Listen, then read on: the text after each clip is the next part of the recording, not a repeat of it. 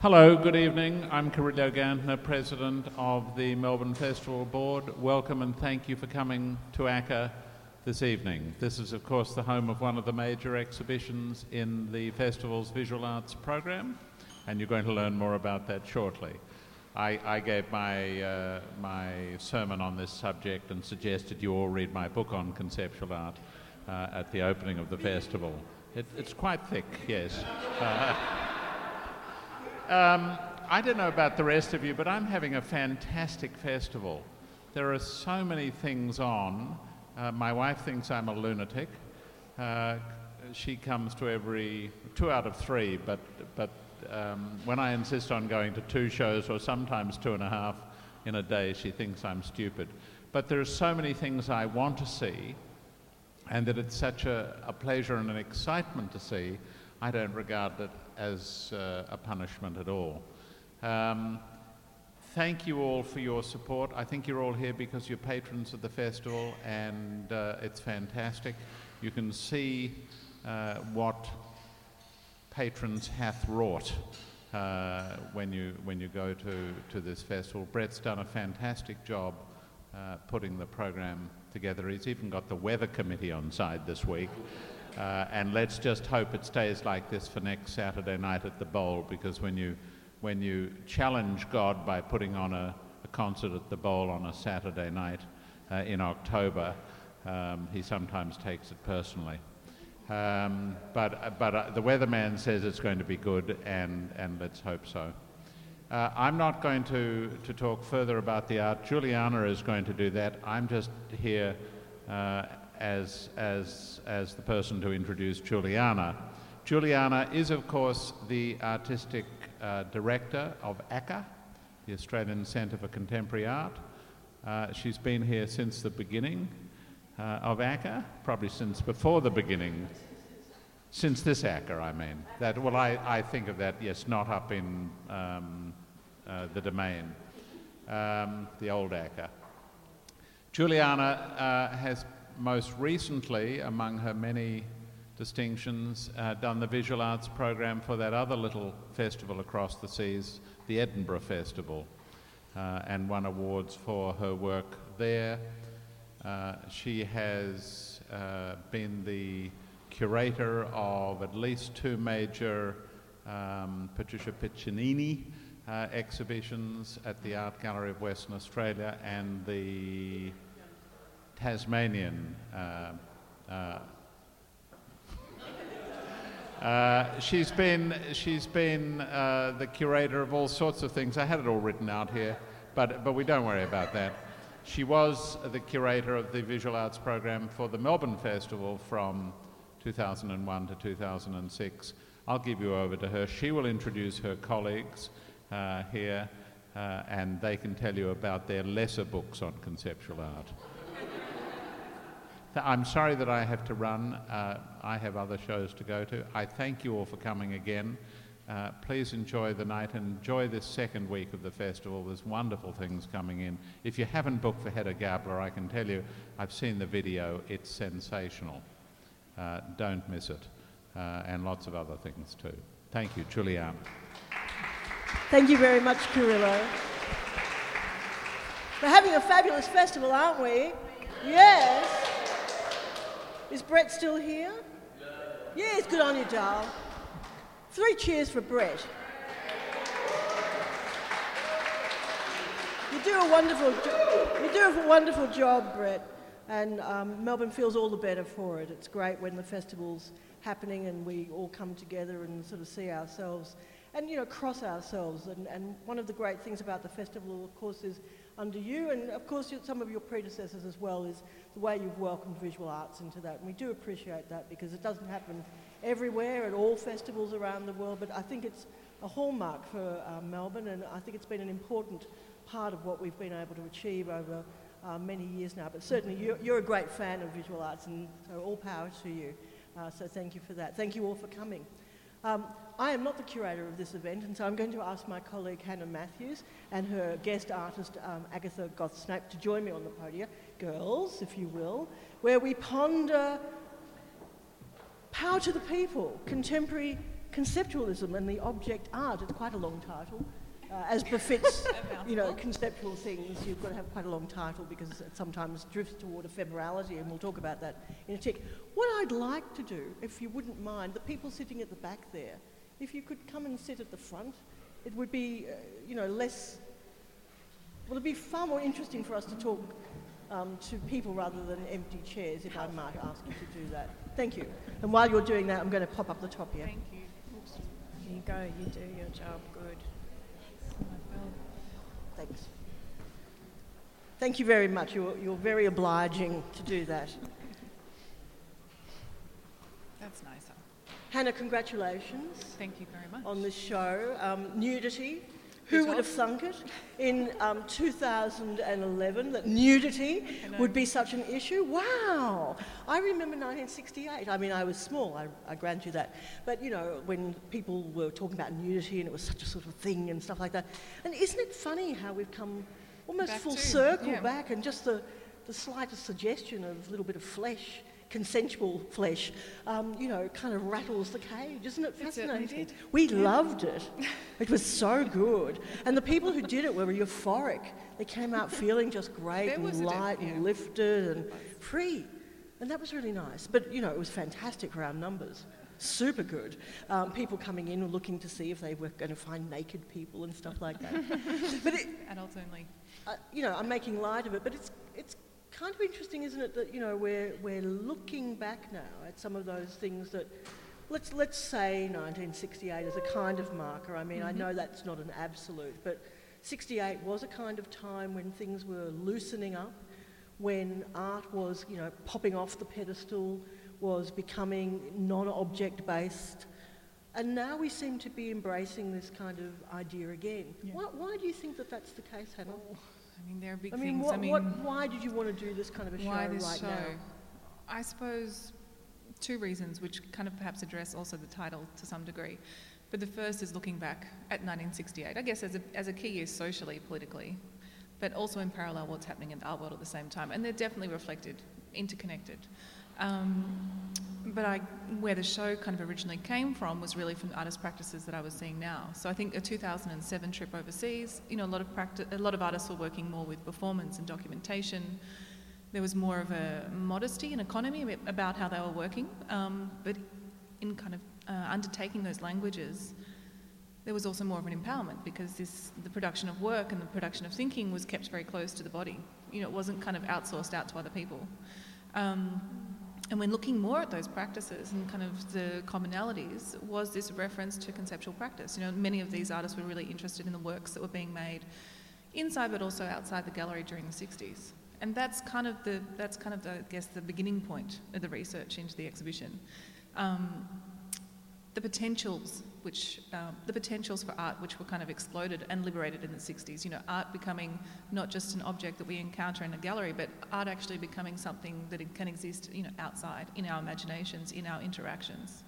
Well, especially interactions, because, I suppose the other bit of the title, Power to the People, I mean, obviously the reference in a certain way to Yoko and John, who were, wanting to empower people and give them some kind of opportunity to define their own kind of society and things like that, which is pretty utopian. But it is the case that a lot of these artists desire to connect to an audience and bring them into the project, put them into costumes. That's right. Make them the protagonist of the story. If we're thinking of Dora Garcia and things of that kind. It's interesting this idea that the artist wants the audience to complete the work in a fashion. Yeah. Because I think a lot of the time people hear the word conceptual art and they think, oh, dry. Oh, that must be very dry, a bit arid, But in fact, it's actually generally a pretty playful movement. It's actually this interactive movement where there's an exchange and there's a dialogue between the artist and the audience, and they bring an experience that, don't they? I think, conceptual art historically is a very broad category that was, kind of widely applied. And certainly there was the perhaps drier kind of formal styles that we're familiar with, and some which kind of appear in the exhibition through a kind of nostalgic, romantic kind of view. But certainly there were other kind of streams within conceptual art of the 60s and 70s which were this way. They were much more poetic. They, involved kind of walks through Amsterdam. They involved kind of blowing up a room of balloons, all these kinds of things. And this kind of humanism, this kind of romance, this kind of poetry, and humour. They're the kind of interesting elements that kind of percolated and I think kind of enabled it to expand so much. And that's kind of, I suppose, an influence or a sort of trajectory which is displayed in the show, hopefully, is that it kind of does start out quite formally but then really does open up. And I guess the other thing, with this title of the object in art, very much the centre of my thinking in looking and researching, conceptual art historically, was this sort of double or dual notion of the object, like the physical material manifestation that we encounter normally in the gallery and quite a sort of static relationship between viewer and object, but also the idea of the object as in the intent of art, because that was what was being heavily contested in the 60s, where art was, what it could be, who was defining it, how we enjoyed it. And so the show really kind of tracks the influence of these two questions into contemporary practice. And in contesting the notion of the object, I think that's where the empowerment of the audience comes from, because if the physical object is kind of removed or obscured, perhaps if it's something you can choose to actually put on and embody, the audience kind of has to step up a little bit. They become more activated, I suppose, in the role. The role is a little bit sort of more performative as well. They occupy more space in the artwork, which I guess as a curator I'm also sort of particularly interested in, is that intersection of art and artist and artwork and gallery space.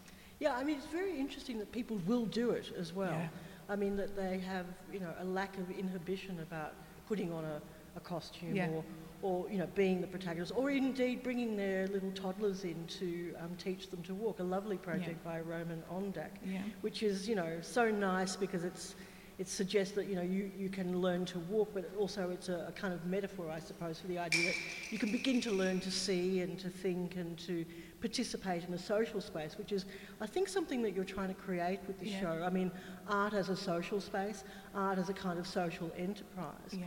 I guess I think it's interesting that we are looking at conceptual practice now in times when economics are a bit wobbly, when, there could be cause for a sort of depression of a sort, Isn't it nice in the sort of way, I suppose I'm suggesting, that when times are a little bit tough or when we're in the kind of financial doldrums, artists will always step forward with, more positive kinds of ways of thinking, maybe even using much more frugal methods to activate kinds of thoughts and processes that can involve people.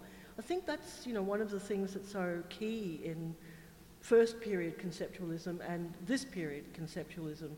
That's so nice. It's, in the simplest possible ways, people can become involved and it doesn't really cost them a penny. All they have to do is participate. No, definitely when politically, economically, socially things are unstable, which uncertainly there's no doubt they are now, and in different I've just been in Europe, I can tell you. So, different kind of focuses in each country, of course, and Australia is incredibly lucky, but, in a way it's sort of not dissimilar to the 60s, these kind of questions that are being asked of what has been the status quo for some time. And, dare I quote Bob Catter, but we do feel a sort of...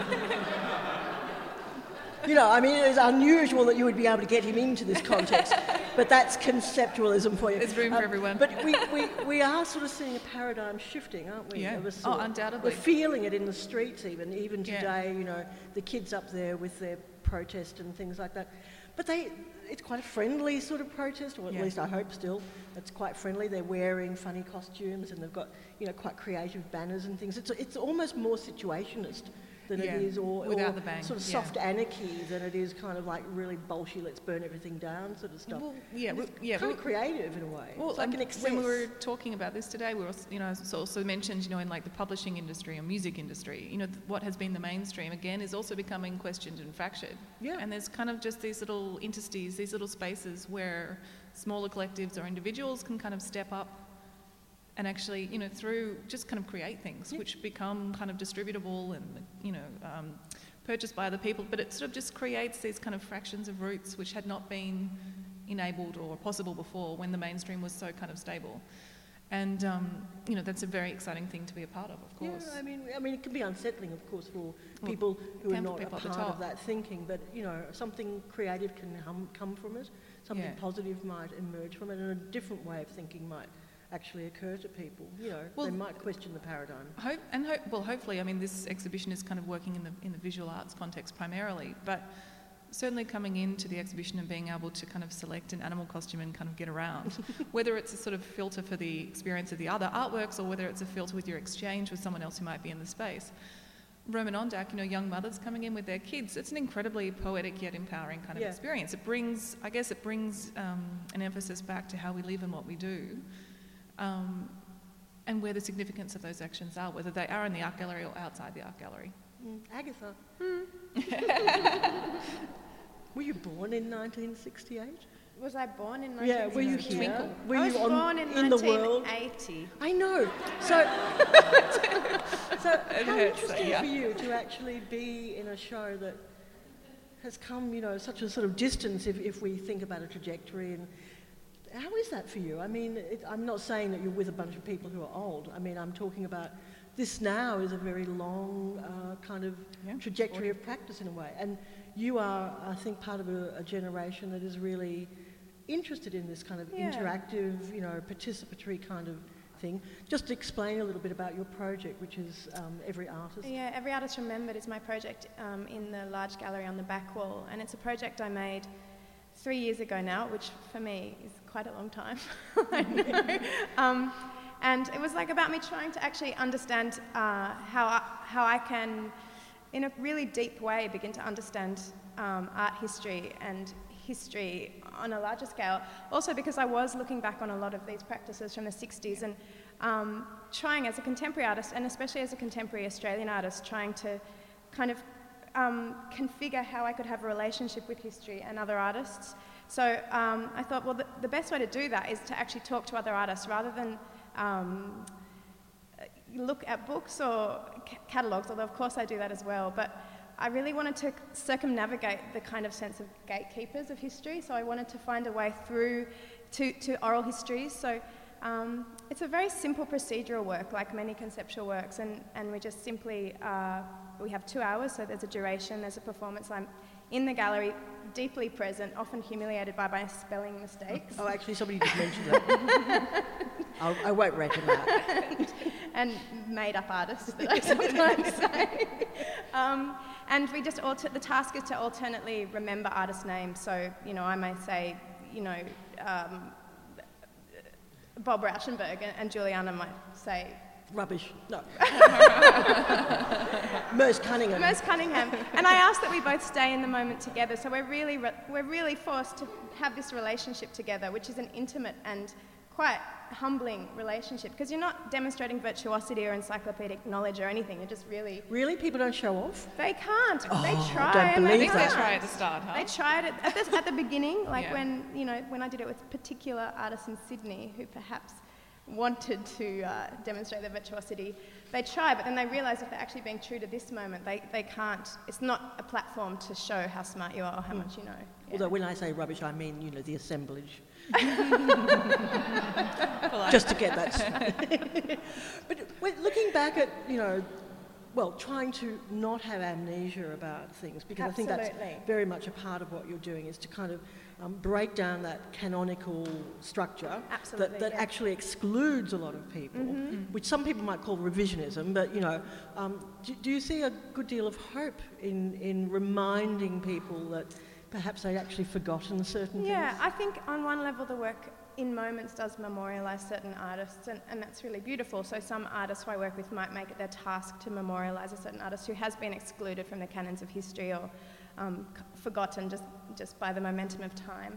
But really the work, it's quite pointed, because for every name that we remember, we exclude, just like history, 1,000 others. And so when you're thinking, what name do I say and what name do I write down, and the act of writing the name is quite powerful, because we all just have to go to the War Memorial to realise how powerful the act of a written name is. And so I think it is empowering, but it also really brings into focus kind of it's sadness about how many people are excluded from our remembering. Yeah, because, I think often we forget that things like museums and gallery shows, especially those American kind of epoch, defining or ism finding. Which we're educated through. Yeah, which we're educated through, do tend to, bring a sort of column down there. Yeah. And the ones that don't fit neatly into that kind of get discarded on the side. Yeah. It was interesting. This year I was doing a whole series of talks at ACCA called 100 Works That Matter and Why.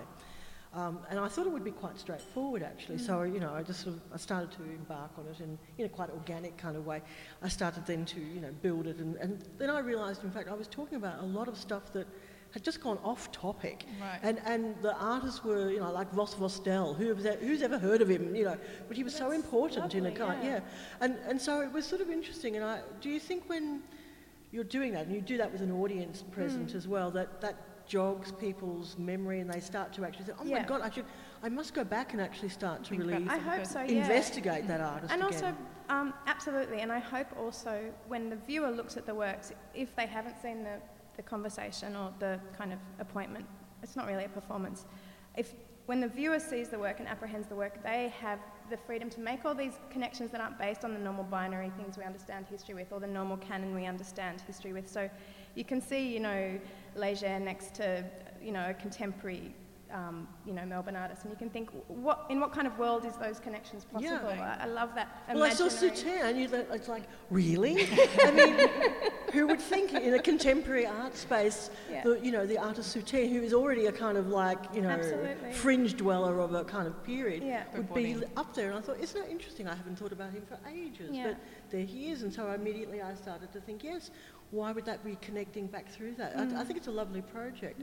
I mean, it's a nice project in several ways. I mean, it's nice for you because I think it actually builds a kind of community that's, perhaps not completely tangible. It's entered into history, but it's nice to think about that sort of thing. And then with the artists that you're working with, I think, that builds a kind of bigger conversation, probably not just between you and them, but their peers as well. And then the audience, have that sort of greater kind of, more expansive sort of sense of where all of this flows from, and that's kind of wonderful too. It's a great project, but as you say, so simply done. It's really nice and cheap, actually. I mean, a bit of paper and a texture. We've had to accommodate it, but but it is nice to think that you can just make something out of like an economy. An economy, and that yet it can be historically quite big and meaningful ultimately. Do you find it nice down here in Melbourne? I think I should explain it. Agatha's from Sydney, and we think she should live in Melbourne because Melbourne is a far, far more receiving place for your style of art. Which, when I first met you, I said you seem much more like a Melbourne artist to me. Interesting. It is interesting. It is lovely being here and thinking all the time, every day, about the difference between Melbourne and Sydney. Do you have different kinds of conversations? No, I mean art conversations. I mean, I know you had conversations about shoes before, but I didn't mean that. Well, I think being a Sydney artist in Melbourne is a very particular thing, and so the conversations I have about art in Melbourne are often driven around this particular binary again, and which I'm trying to escape by not talking about it, but I always talk about it. I don't know, I just keep talking about it. That's because you're an artist. And you should talk about it. I mean, it's important. Agatha also did a great project with us earlier this year. We took a bunch of people to Horsham, where we did a lot of performance work, and Hannah was involved in a very important way in that project too, where we took art to the streets. And that's another kind of form of, address, isn't it? It's this, we know that you won't necessarily come to us, so we will come to you. And your balloons went off, people carried them all around the place and things. It was quite exciting, I think. It was beautiful how Hannah managed to really ingrain that project into that community. I mean, we embedded ourselves there for a profound amount of time and got to know the people, and I think it worked really, really well. And I think, the fact that you're doing several of these performances over a period of time through the show is another kind of embedment, I mean, if you haven't participated in Agatha's project, do try and catch up with it. It's every Friday night for the season of the exhibition. And, you might be able to volunteer a name of an artist or things that we've also forgotten. You can't. What kind of interaction is that? You can watch. You're Dictatorial. So, Hannah, what's been the funniest thing so far, do you think? The funniest things. I mean, there is a lot of humour in the show. Yeah, there is. It definitely has to be said. The funniest thing. All right, while you're thinking about what's the darkest thing in the show. But even the darkest thing has humour. I think perhaps Fiona McDonald's work. Fiona is a Melbourne-based artist who has a projection work in here. I mean, visually, it's a very dark kind of space that you're entering into, and it's, you know, it runs for over 2 hours in total. It has 20-minute segments that you can engage with it in, but, you know, it's durational, it's heavy, it's kind of got this sort of seeming dryness that we talked about before with early conceptual art. But it kind of mimics a little bit the art world and the conversations we have in the art world about how we talk about art and how we engage with art. So there's a bit of humour there, you know, if you can kind of like sit down and engage. When a kind of person makes speaks to it you in that work way, like 2 hours length, I mean, perhaps you or I, we might go the whole distance with it, but, you know, do you think it's true that most people would actually sit through the whole thing? No, I don't believe so. But it is made in such a way that it has a number of segments, and you know, it's about two people talking about looking at an object that's not present and how we kind of seek to kind of articulate or communicate what that experience is. Yeah, so you can move in and out of it. You can totally move in it. I mean, then that's kind of the flow of the show. I mean, the way it's kind of installed and laid out is that you kind of have one direction and then you come back out and revisit it. And certainly, you know, the Jan Manchuska work, which is the one here with the light wall, I think that work has quite a different reading when you come out the second time around, because your experience of the show and the works in the exhibition, you become quite physically aware of your own presence as a body, as an object within the space. And when you come out and see this piece where, you know, the artist's body is actually kind of, you know, his consciousness and unconsciousness are being erased, you know, for us to see, that second reading kind of gives it a kind of solidity that perhaps you might have missed, or you might have just kind of considered as looking like conceptual art the first time round. Yeah. Yeah. I mean, it's a little more glamorous, I think, than the first time around. Oh, yeah, you know, it's kind of I mean, conceptual art has Yeah. become well-mannered in the space in a kind of way. We sort of deal with it slightly differently to the, you know, Roneo things and the Xeroxy things and stuff. I mean, it's a little bit more dressed up these days, but I think there's still a kind of rawness in it that's really quite appealing in a fashion. Yeah. Tell me, what's been the reaction to people realising that they are the protagonist in Dora With the Dora Garcia's, Garcia work? you know... Well, Have you been the protagonist? Did you notice that you were being written about when you were in the space? Well, when you go back in, you will. In the large gallery, in Gallery 1, there's a observer sitting at a desk with a laptop just writing away. And we've brought together a group of writers from professional writing classes, art schools, architects, all kinds. And this is a work by a Spanish artist, Dora Garcia, who's basically sort of set the parameters which someone must be in the space writing. But it's the person writing who's really observing the audience or the artworks or the empty space, things that are just kind of going on, who is kind of the author of the work. And yet, without the interaction of the audience, there is nothing for them to write about. So it's quite a slippery kind of triangle that's kind of talking about where the work is, who is making the work. And I think many people come into the space and don't know that they're actually implicit in the content of what this work is, what the text that's being projected up on the wall. Some people find it unsettling, no doubt. I think most of those who do actually approach the observer and ask what the hell is going on. That's what I do. Who is that person? No. Is that me or is that them? Or is like... But then it also brings, again, it sort of emphasises this sort of performative side that a lot of us have. Like some people who, as soon as they realise they're the one wearing tartan that person's talking about, start to perform. Yes, exactly. Start to direct where this text is going. To control the situation. Control the situation. Which, of course, is quite interesting. I mean, I did that when I first experienced that project, and I realised it was me that was being written about. She prefers dark clothing, loose. And I thought... Surely not. Yeah. So, I mean, immediately you realise that you actually become incredibly self-conscious, you know. So I think that's... Can you explain to me the tractor thing? The plough. The plough. The plough. Or the quick version. I mean, this, and also Agatha's work, you know, also can be read in this context. You know, in researching the show, and you mentioned this before about these kind of major kind of narratives, that conceptual art in its historicisation is mainly North American and Western European and quite male-dominated. And, you know, Australia has its very own history, very interesting history of conceptual art from the 60s and 70s.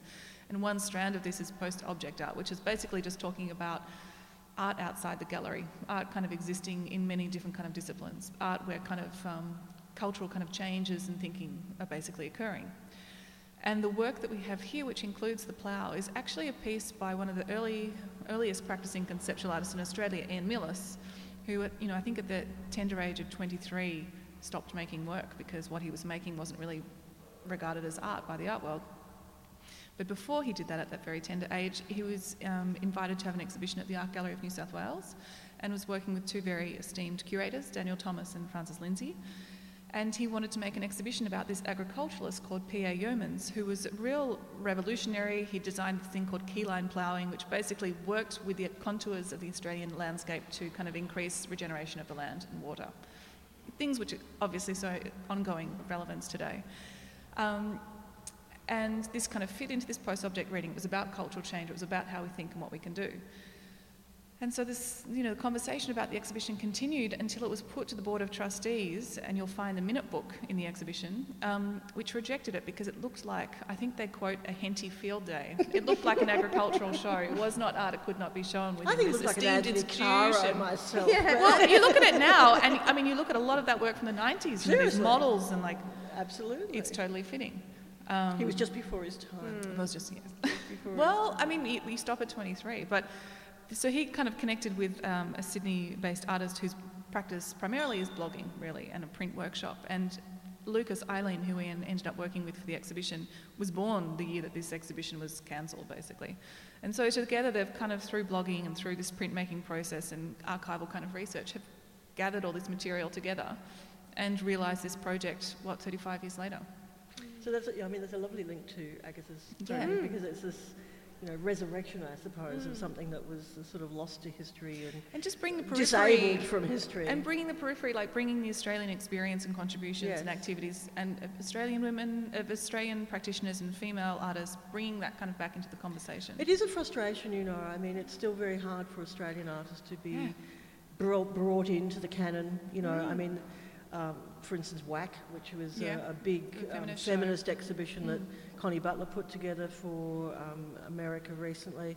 I mean, there was so much that she might have involved, included from Australian sources, but there's a sort of absence of it. We're still very much at the margins of that kind of central canon, which is disappointing. It is frustrating. It is a little frustrating. And the exhibition goes some way to kind of address that, because there's been lots of exhibitions that look at, neo-conceptualism.